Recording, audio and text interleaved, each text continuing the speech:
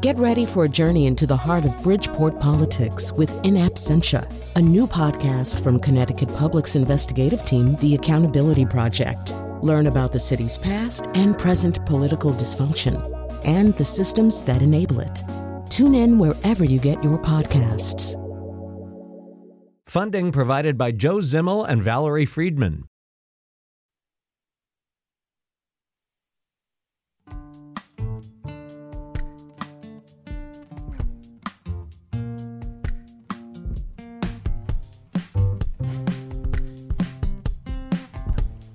This is Where We Live on Connecticut Public Radio. I'm Lucy Nalpathanchel, broadcasting remotely. This week, Connecticut teachers can now sign up to get the COVID-19 vaccine nearly 1 year after a virus changed education as we know it. Today, Where We Live, we talk with 3 teachers about how they and their students have adapted from remote classes and social distancing to fears of getting sick. Before the pandemic, educators had been stretched thin, but what has this last year been like for them and their students? Are you a teacher?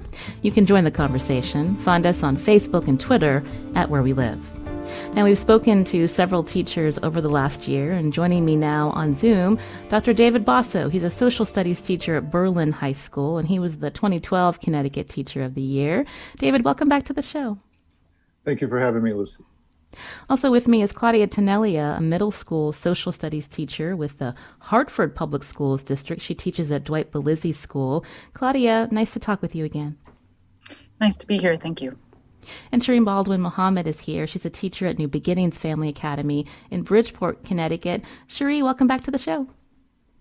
Thank you for having me back. Now, we're recording this conversation actually on Monday, so the first day that vaccine sign-up is available for teachers. I'll start with you, Cherie.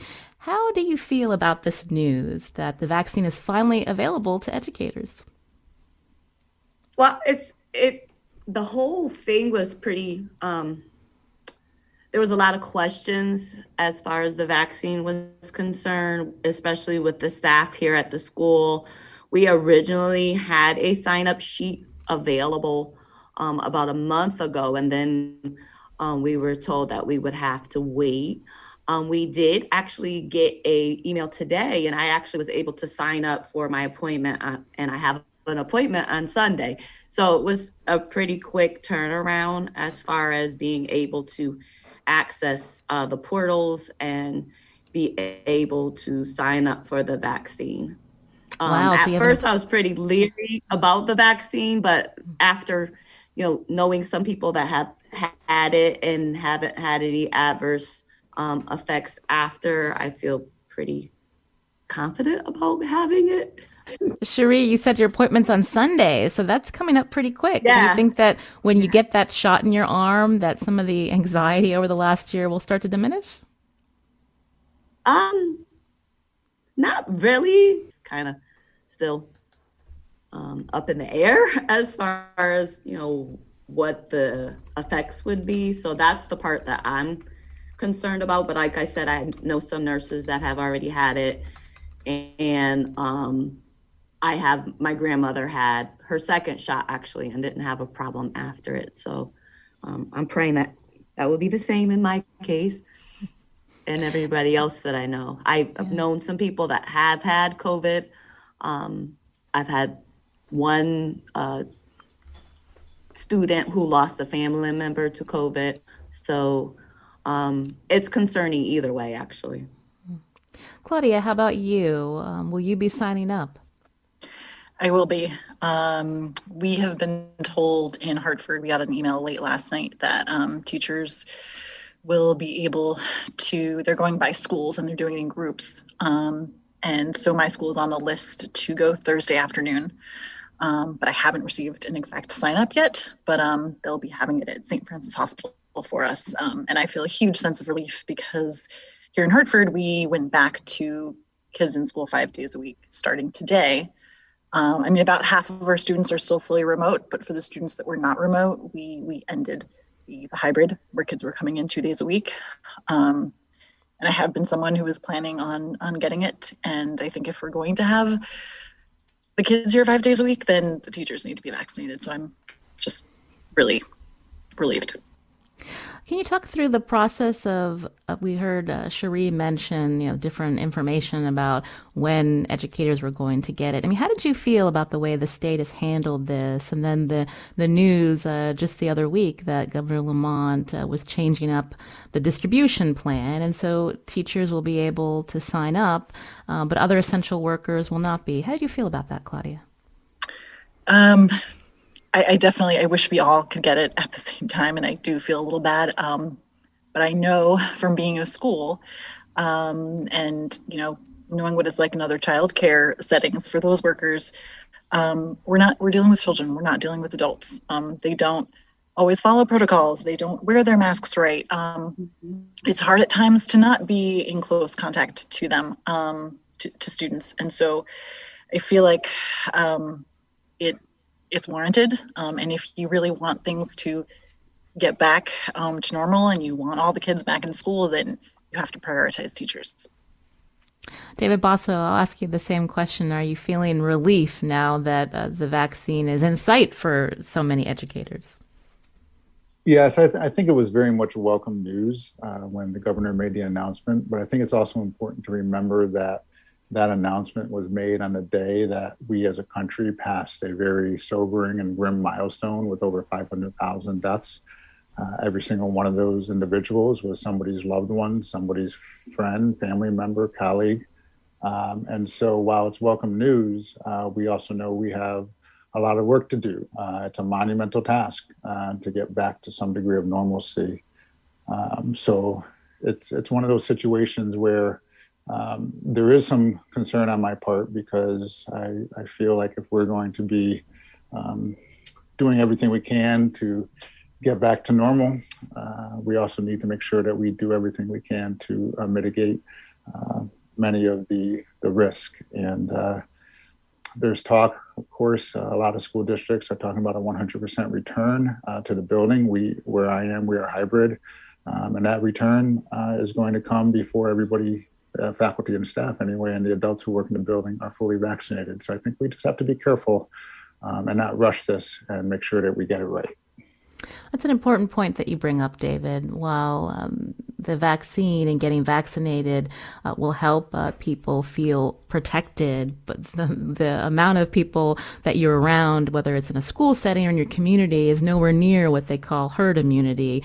Part of that is still following those safety protocols that Claudia even mentioned. With children, sometimes it's hard to keep your mask on correctly the whole time, or to be careful about keeping your distance. So can you describe in the hybrid setting, David, what it has been like to try to follow all of these rules to stay safe, but in the same time doing your job, helping children learn and to help them engage and grow? Right. I mean, I think we first and foremost need to make sure that we all do not let our guard down, that we're going to need to maintain a lot of these safety measures throughout, and it's going to be some time. I'm at a high school setting. It might be a little bit different than elementary and middle school, but still very vigilant, very cognizant of the social distancing, which is becoming more and more difficult as more students are returning to school. The remote aspect, I think, for many students has been challenging. Some of them are finding kind of settling into a routine. The idea of making sure that everybody is doing what they need to do is going to be imperative as we move forward. And I do have to remind students every once in a while to make sure that they're wearing their mask correctly. And we're seeing this, of course. This is, the schools are a microcosm of what we're seeing in society at large. We just all need to do a little bit more to make sure that we return to this idea of normalcy. And of course, in school settings, we want to be back in full with our students as quickly as possible, but we need to make sure that safety remains paramount. I cannot imagine how devastating it would be to a school community if we rush into this and there are dire consequences. That would just be devastating. So often in these discussions, when we talk about education, teachers are asked how they're doing, and then also how are the students doing, and how are you able to juggle it all? And so, Cherie, I wondered if you could be really honest about what this last several months has been like for you. How are you doing? It's been very challenging this year and last year when all of this happened, when it was shut down. I was teaching second grade. And a lot of the kids don't understand why they can't be at school. Some parents have chose to do total distance learning, and those children often want to interact with the other students that do come to school. So we did have some collaborative time where the students were able to be online together. And there was one boy, we just celebrated his birthday, and he was hybrid, but his dad changed him to distance. So we actually called him, and he was so excited to see all of his friends on the computer, wishing him a happy birthday. So there's just the little things that little kids are so used to wanting to do that we have to now tell them, okay, you need to, not hug your friend, or you need to not share with your friend, and you have to keep your own materials, and we can't sit down for circle time. It's really hard to get the attention of the kids, especially on the computer, because they're only 5. So they want to play with their toys. They want to show us their dog. Their attention span is very low. So it's been very challenging to teach kindergarten this year. Last time I spoke with you, you told me about the difficulty of getting little ones to want to use the computer. But as an adult that's been teaching for some time, Cherie, when you get home, are you exhausted from the constant being in front of the screen when you were in hybrid? And I'm just curious, how you've been able to manage that. I'm exhausted. I usually, when I get home from work, I go home, I cook dinner. My husband usually doesn't get home until about 7 or 8, but I'm usually in bed. And he's like, why are you in bed? I'm so tired, because you have to be extra. I mean, you have to be animated anyway when you're teaching kindergarten, but you have to be extra animated. And then I'm usually losing my voice by the end of the day because I'm talking through the mask. It's a little bit better when we're online, but just to keep the children's attention, I have to use so much energy that by the time I get off, and most of our meetings are on Zoom, and there have been studies with the screen time and fatigue and depression and different things like that. So I'm just out of it when I get home.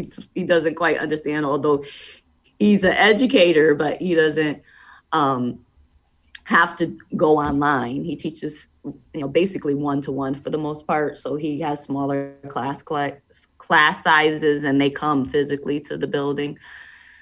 It's exhausting. Right now, I just want to go take a nap, but I have to drive all the way home.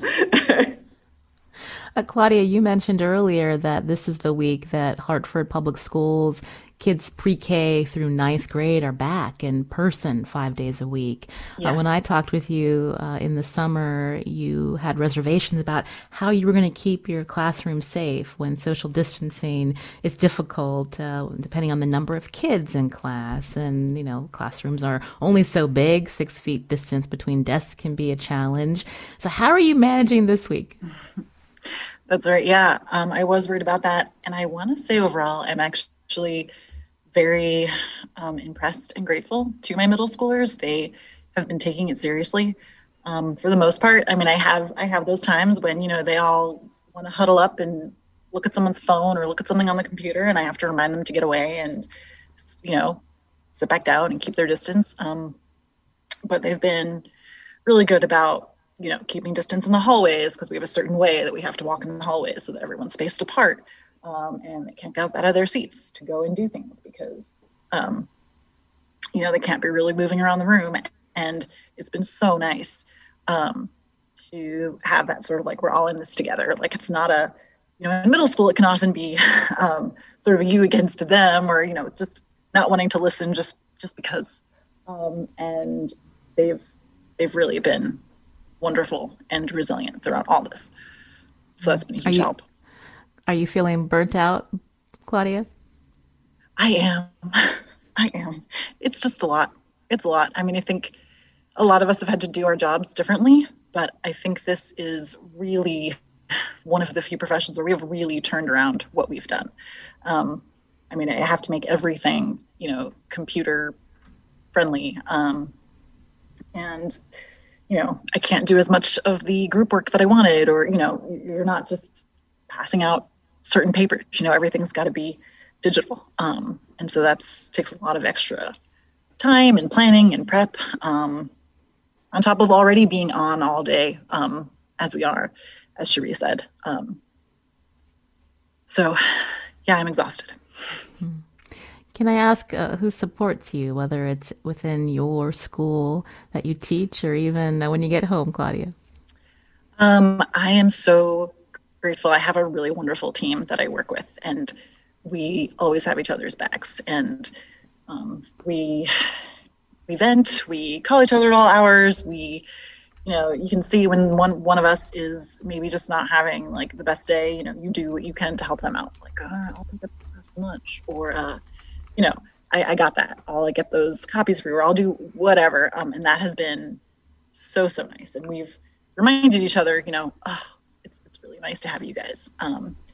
So working together has really helped. I feel so grateful for my colleagues. And yeah, my family has been really wonderful. And, just to be a shoulder to lean on, to feel like someone can, empathize with you, and also remind you, it is really hard, but you're doing something really important at the end of the day. Mm. David, before we head to break, I have to ask, just like Claudia and Cherie, you've been teaching for a long time. Are there aspects of education in a pandemic that make you feel like it's the first year of teaching again? It's a great question. I'm sure every educator has thought about this year. I use the analogy of juggling. I can juggle. I'm a pretty good juggler. Not that I do it all the time, but I know how. And teaching in a lot of ways is like juggling. You're paying attention to all these things going on, and you have to address this issue and that issue. And this year it feels like, there's a chainsaw in there, and there's a bowling ball in there, and there's a raw egg in there, and you've got to keep them all aloft. And it feels that way sometimes. It is, as Claudia was saying, like a lot of changes, figuring out a lot of different ways to do things, and really upending a lot of the traditional or the various approaches that have worked for you. And at the same time, as much as it is exhausting, in some ways, it's like doing 3 jobs at once, with the students in the classroom, with the students online, with turning everything into a digital format.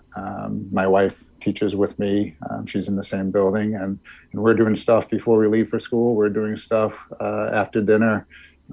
It's a lot of work, and I think every teacher can empathize with that. But at the same time, we're finding new ways and innovative ways to keep students engaged. And so it's a challenge, but it's also giving us some new ideas about how we might move forward. This is Where We Live on Connecticut Public Radio. I'm Lucy Nalpathanchel. We're spending today hearing from teachers to find out how the school year has been going in the pandemic. My guest today, you just heard Dr. David Basso, social studies teacher at Berlin High School. He's the 2012 Connecticut Teacher of the Year. Claudia Tenaglia is here. She's a middle school teacher with social studies teacher with the Hartford Public Schools District, and Cherie Baldwin-Muhammad, a teacher at New Beginnings Family Academy in Bridgeport, Connecticut. We're going to continue talking to them after the break. You can join us too. Find us on Facebook and Twitter at Where We Live.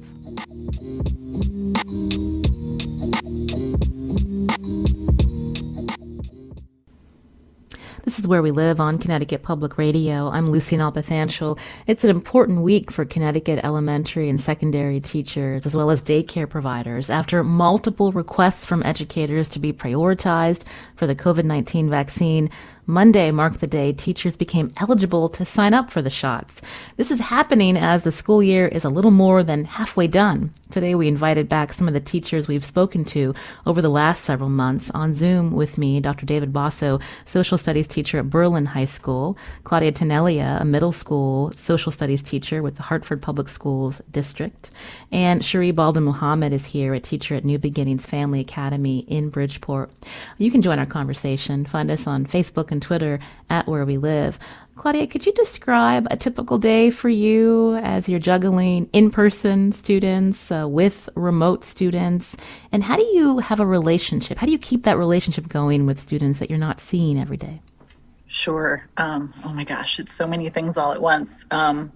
But I mean, to start the day, you make sure all your links have been posted in your classroom so that kids can get on. And make sure that, your kids know what the schedule is for the day. And I always start out with some sort of an attendance question, which is also sort of a social emotional learning thing, just like checking in with them and seeing how they are. And it's also my way of recording is there every day. I usually also will, I schedule everything, so I'm not redoing it every day in terms of like posting links or posting assignments. You can have them, you can put things in earlier and then have them get pushed out, at the time of the class. Which I found is best because I have students who have tried to do the work before and then are confused or don't do it right. And I'm like, you should have waited till class. I love your energy, but there's that. And one way that has been helpful when I have some of the kids at home and some of the kids here is I've been able to do breakout rooms within Google Meets. And so I can have a student who's here work together with a student who's at home. And so they do not feel so far away and distant. And just, sending notes and putting comments in their assignments and just letting them know that I see them, even if they are students who've just been at home a lot, because we've had some families who, a child needs to quarantine for some reason. And so even though they were supposed to be in person, they maybe didn't come to school for 3 weeks. So just doing all that sort of follow-up stuff, we're just giving them a call to let them know, like, I still see you and, I'm here for you, and just kind of trying to bridge that gap helps a lot. Are you like David, where you start your day early, you're getting all of these things posted, you finish your day, and then even after dinner, you're back at it, getting the next day ready? Claudia, how is that sustainable? Absolutely. It's really, really hard. You have to find ways to take care of yourself and really, different from before. I always was still having to do that and that sort of self-care in sort of my life as a teacher, but I've had to do that even more. I am lucky to, have a gym that I can use where I live, and I do enjoy running, so I can do that outside. It's sort of my therapy. But my partner also, who's a big cyclist, actually purchased a bike for me so that he told me, I know this is going to help you because you've got to make sure that you're taking care of yourself. So exercise has been huge for me. And definitely making sure I eat right and I sleep enough. And like Cherie was saying, I go to bed before 10 sometimes, and that was never me before. Even though I wake up very early as a teacher, my sleep has become so vital every day. Mm-hmm. David and Sharia, I'm also wondering, when we think about the typical day for you, I'm also wondering if you could weigh in on what that means in terms of, we're all familiar with the different school districts and having to quarantine at different times if there's certain cases popping up in your community. And how has that impacted expectations and even the curriculum that you're following? Sharia, I'll start with you. Well, as far as the curriculum actually has been very helpful. The companies that we utilize have moved a lot of the things to a digital platform. So they're fairly easy to use either whether we're in the classroom or out of the classroom. So that part of it is easy to access and to post work. As far as the daily schedule, I get up at 5 o'clock in the morning. every day. And I start posting asynchronous work.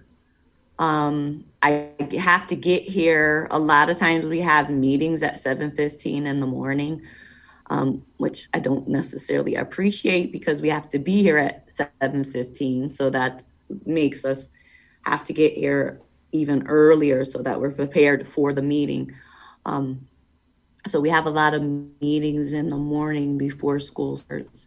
When the kids are here at school, they get here at 7:30 in the morning. So there's just so much to get prepared before they get here that a lot of times we have to bring work home. And like Claudia said, you need that self-care time. So I try not to bring things home. And I try to make my weekends and not focus on school as much. And my husband and I own our own company. So it's been quite a challenge.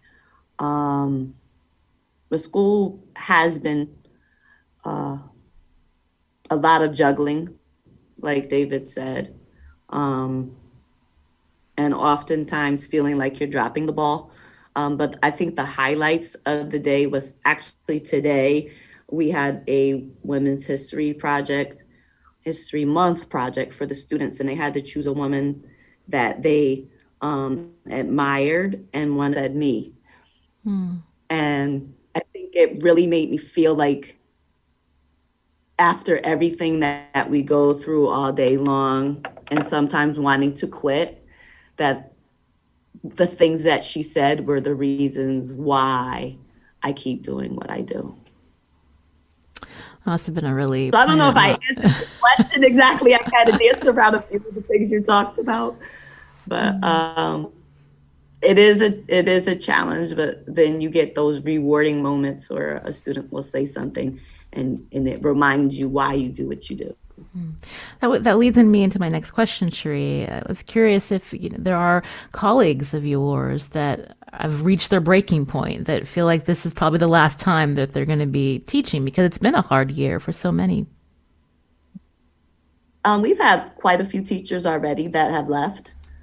For one reason or another. It might have been to go to a different school that maybe had either a model where the kids were in school every day because they were not able to handle the workload between having to do online and juggle doing in person. I know in particular, I'm at a charter school, but the Bridgeport school system, they have to actually physically teach both at the same time simultaneously. So the students are online and in person at the same time, which I don't even know how they manage doing that successfully. And they actually aren't. There's a lot of teacher burnout. I've talked to several teachers that have been teaching a long time that are thinking that maybe this year will be the year they retire, including myself. So yeah, it's been challenging enough where there's either people that we had 3 teachers that left already, either to move to different schools or just not to teach anymore. You're hearing Where We Live on Connecticut Public Radio as we talk to Connecticut teachers about teaching in a pandemic. With me here on Zoom, Cherie Baldwin-Muhammad, a teacher at New Beginnings Family Academy in Bridgeport. We heard from Claudia Tonelli, a middle school social studies teacher with the Hartford Public Schools District. She teaches at Dwight Belizzi School. And Dr. David Basso is here. He's a social studies teacher at Berlin High School. David, I asked the others about how they're managing expectations for students when you've got so many other things to deal with, and also including quarantining when cases pop up. So how have you figured that all out in terms of the things that you need to teach in the year and what you're expecting from your students, because they also have personal things happening in their lives related to this pandemic? Sure. And students are dealing with a lot of challenges and a lot of stresses and a lot of anxieties. And most certainly, so many of them are being resilient, and they're figuring out ways to deal with this and navigate this as best they can. The curriculum is going to almost necessarily go a little bit slower. Again, I'm working with students in person and teaching the group remotely as well. And there's a certain pace that would have been possible during normal times. It's just not as possible. And so discussions are going to look different. Reading is going to look different. Making sure that students at home in particular are getting the materials that they need. Assessments are going to look very different as well. And really what we're seeing is a lot of it is getting boiled down to what are the most critical components, which for what it's worth, in some ways, there's it's a blessing in disguise, in the sense that in a lot of ways, the emphasis has now shifted to what is most critical, to what is most important. And in many, many ways, it's about learning. And that's really what it really should be about. And so, again, as challenging as it is, I think there's other opportunities to reconsider what we will prioritize as an educational community. Let's talk a little bit more about that, David, because we know there's been such an emphasis on standardized testing, and you mentioned assessments. But when we think about how children learn and what makes certain lessons stick with them, and others that they go through the motions, and then it slips their mind and they move on to something else. I'm wondering, when you think about how the pandemic can be, provide these opportunities to rethink how education is happening. Can you walk us through some other ideas that you have? Sure. I've tried to look at some sort of summative assessment to include not only the content that we've covered, but to look for new ways to ask students, what resonates most with them, what stands out, what surprises them, what disturbs them. As a social studies teacher, we're always asking questions, but now the questions become even more so. How can you connect what you've learned to current events? And so I think if we can sort of reshape or form it in a manner that is getting really into how students are feeling and how they're thinking about things and how they're reflecting on things, and to provide that real world context. Because they're living it, and they're living history as we speak, and they're going to be talking about this to their children and grandchildren, and then their students if they become teachers. And so, the more opportunities and avenues we can provide for that introspection and that reflection during a time when arguably it's needed more than ever, I think the better off we're going to be if we're going to really emphasize this idea of lifelong learning and critical thinking and so on. Claudia, I understand you, among the students you teach, are 8th graders. And when we think about whether it's the political climate or the fact that we're all living a moment in history that we will remember in our lifetime, I'm just wondering how you work that into the lessons that you have with your students. Yeah, well, we do a lot of current events, keeping up with that and discussing it. I do constantly emphasize to them that they may not feel it yet, but they are future citizens of our world, and they will be taking this on someday, and they have it in their control to make our communities, our country, our world a better place. And I've changed some of what I've done.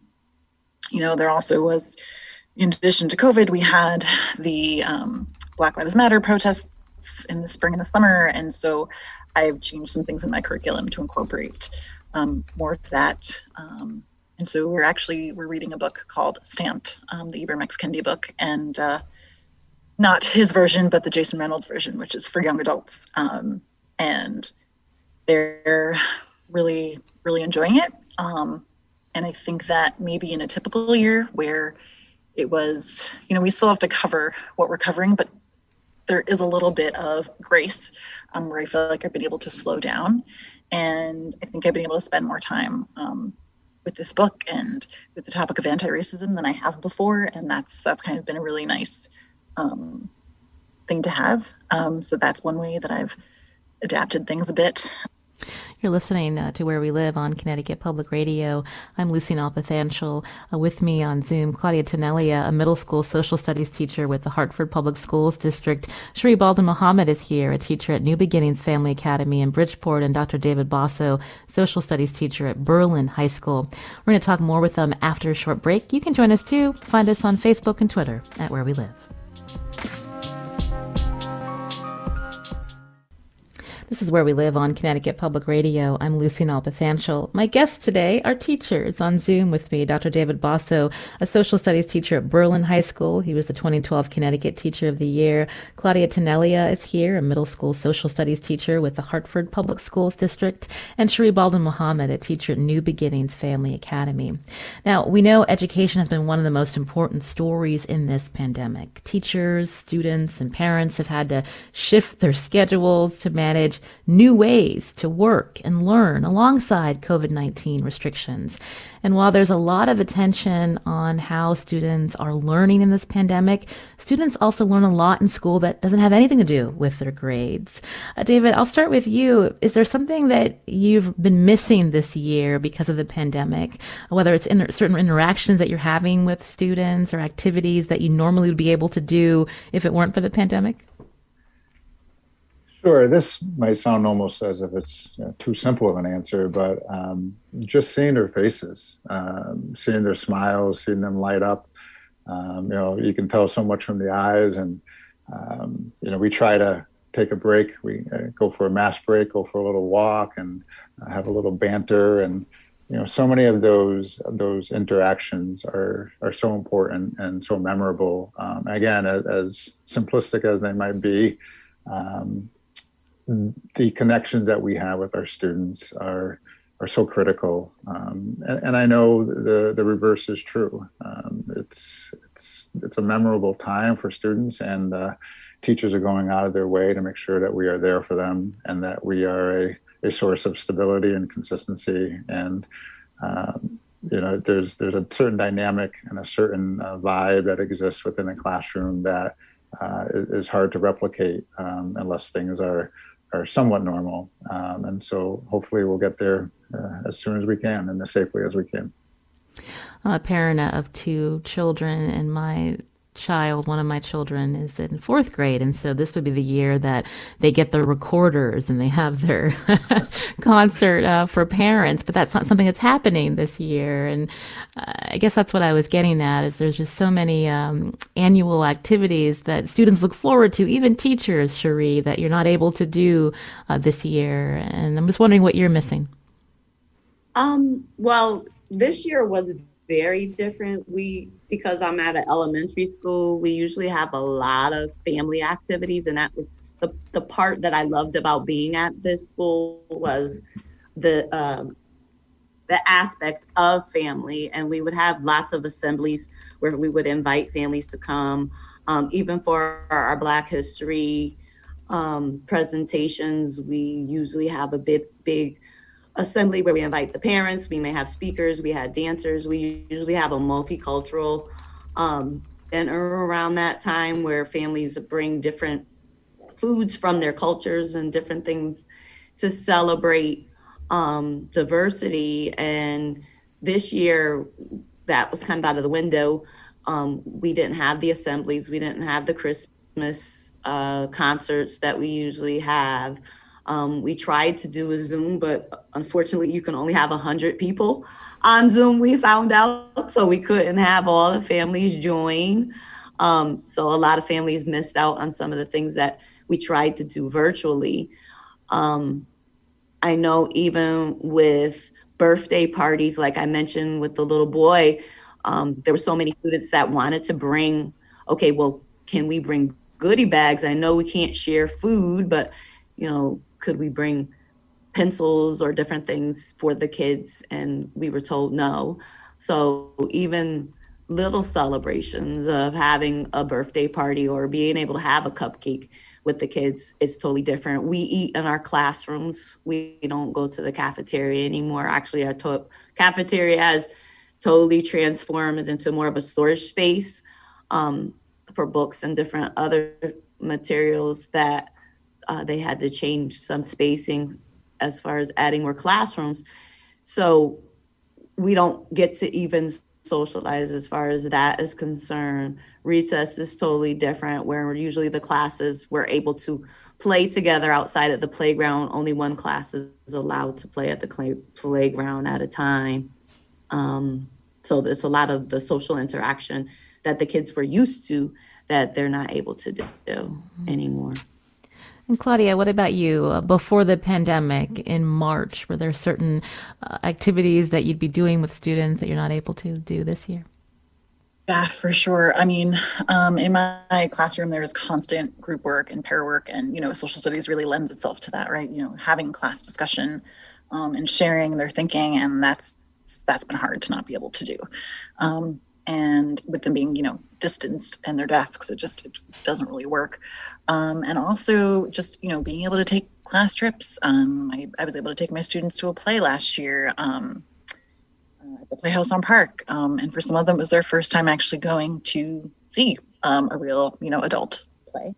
So things like that are kind of tough. We don't have any of our clubs going on this year. So there's not, those were all those additional kind of fun extra things that, kept kids really excited about going to school that we just don't have this year. I think that's important to emphasize, because when we think about a lot of the data that's been reported out of the Connecticut Department of Education, Claudia, you work in a school district where the schools are seeing high rates of chronic absenteeism, and there's concern that some of Hartford students aren't going to be able to graduate. And, again, part of going to school and learning particular subjects and getting to a certain standard, it's one thing. But there's so much more that children get from being around their peers and learning about teamwork and that engagement that they may not be getting at home. That must be difficult for you when you see that data and you're trying the best you can. Absolutely. It's pretty challenging. And the kids will ask you, are we ever going to do this? Are we ever going to get to go on a trip this year? And it's, no, guys, I really don't know. I know this year's really different. So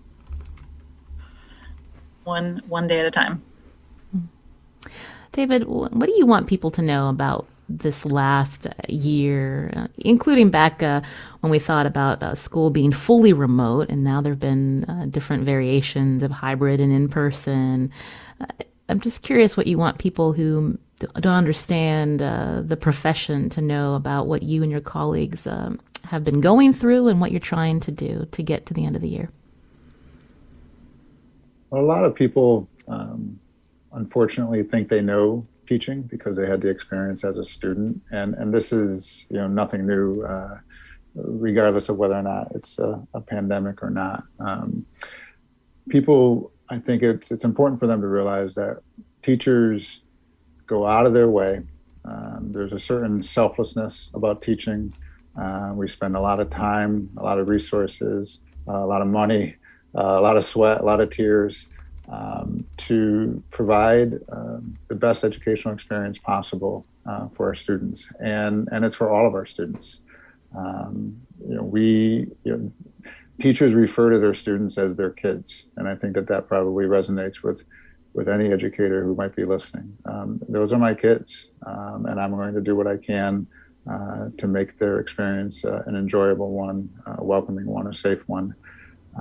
And so as people, learn more about what teachers are going through this year, really what the driving force behind that is what it's always been, and that's been our students, our kids.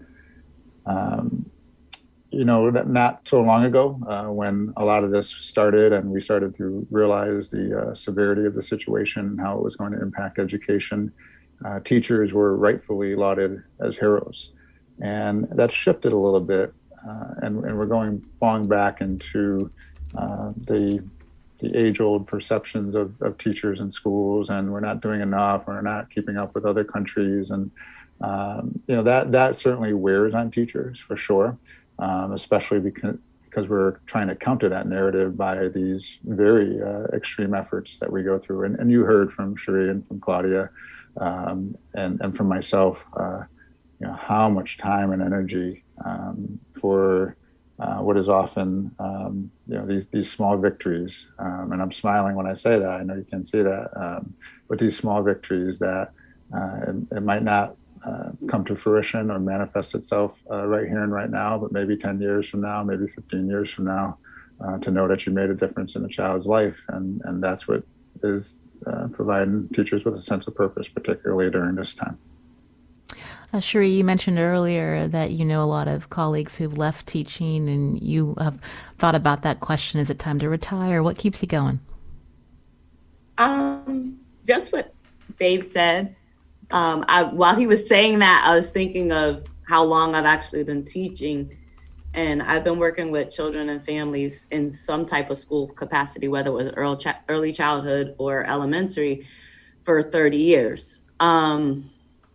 And it's not always the day-to-day rewards, because sometimes you don't necessarily understand the impact that you've had until you get an email from a teacher from a student that you've had years ago. I remember a couple of years ago, I got a message from a mother, and her daughter was graduating from high school and she was getting an award at the Capitol. And her daughter wanted me to come because she wanted to honor the type of teacher I was when she was in second grade. And it's those little things that keep me going. It's the little note that I got today as I was sitting at school, really not wanting to be here, about the fact that I was her woman, her women's history woman that she admires. And it's just those little things that it's like, okay, this is why I do what I do. I think I can make it another year. This is why I do what I do, because teachers who love teaching teach children who love to learn. I'm looking at a sign across my room. That we love what we do. We love the students. There isn't a lot of reward. We get a lot of backlash. Evaluations often point us as the reason why students aren't achieving what they need to on standardized tests. But I'd rather have a student come back to me after years and saying, you know what, you sat with me at lunch when I was going through what I was going through with my dad, and you cared about me. And that's why I'm successful today. So it's those type of stories that make what I do worth it when I don't want to get up in the morning and when I'm crying at night because I'm exhausted. It's those type of stories that teachers need to remember, that they're loved and they're valued, even when the system or your school or administration or even parents may not think so, that you're important. And you are essential, even though we're not categorized as essential workers a lot of times. Well, Cherie Baldwin-Muhammad, we thank you not only for taking time to speak with us, but for what you're doing for your students. Thank you, Cherie. Cherie is a teacher at New Beginnings Family Academy in Bridgeport. Also with me today, Claudia Tenelia, a middle school social studies teacher with the Hartford Public Schools District. Claudia, thank you for joining us today. Thank you so much for having me. And Dr. David Basso, a social studies teacher at Berlin High School. David, thank you. Thank you, Lucy. I'm Lucy Nalpathanchel. Today's show is produced by Tess Terrible. Our technical producer is Kat Pasture. You can learn more about the show. You can download Where We Live on your favorite podcast app. Thanks for listening.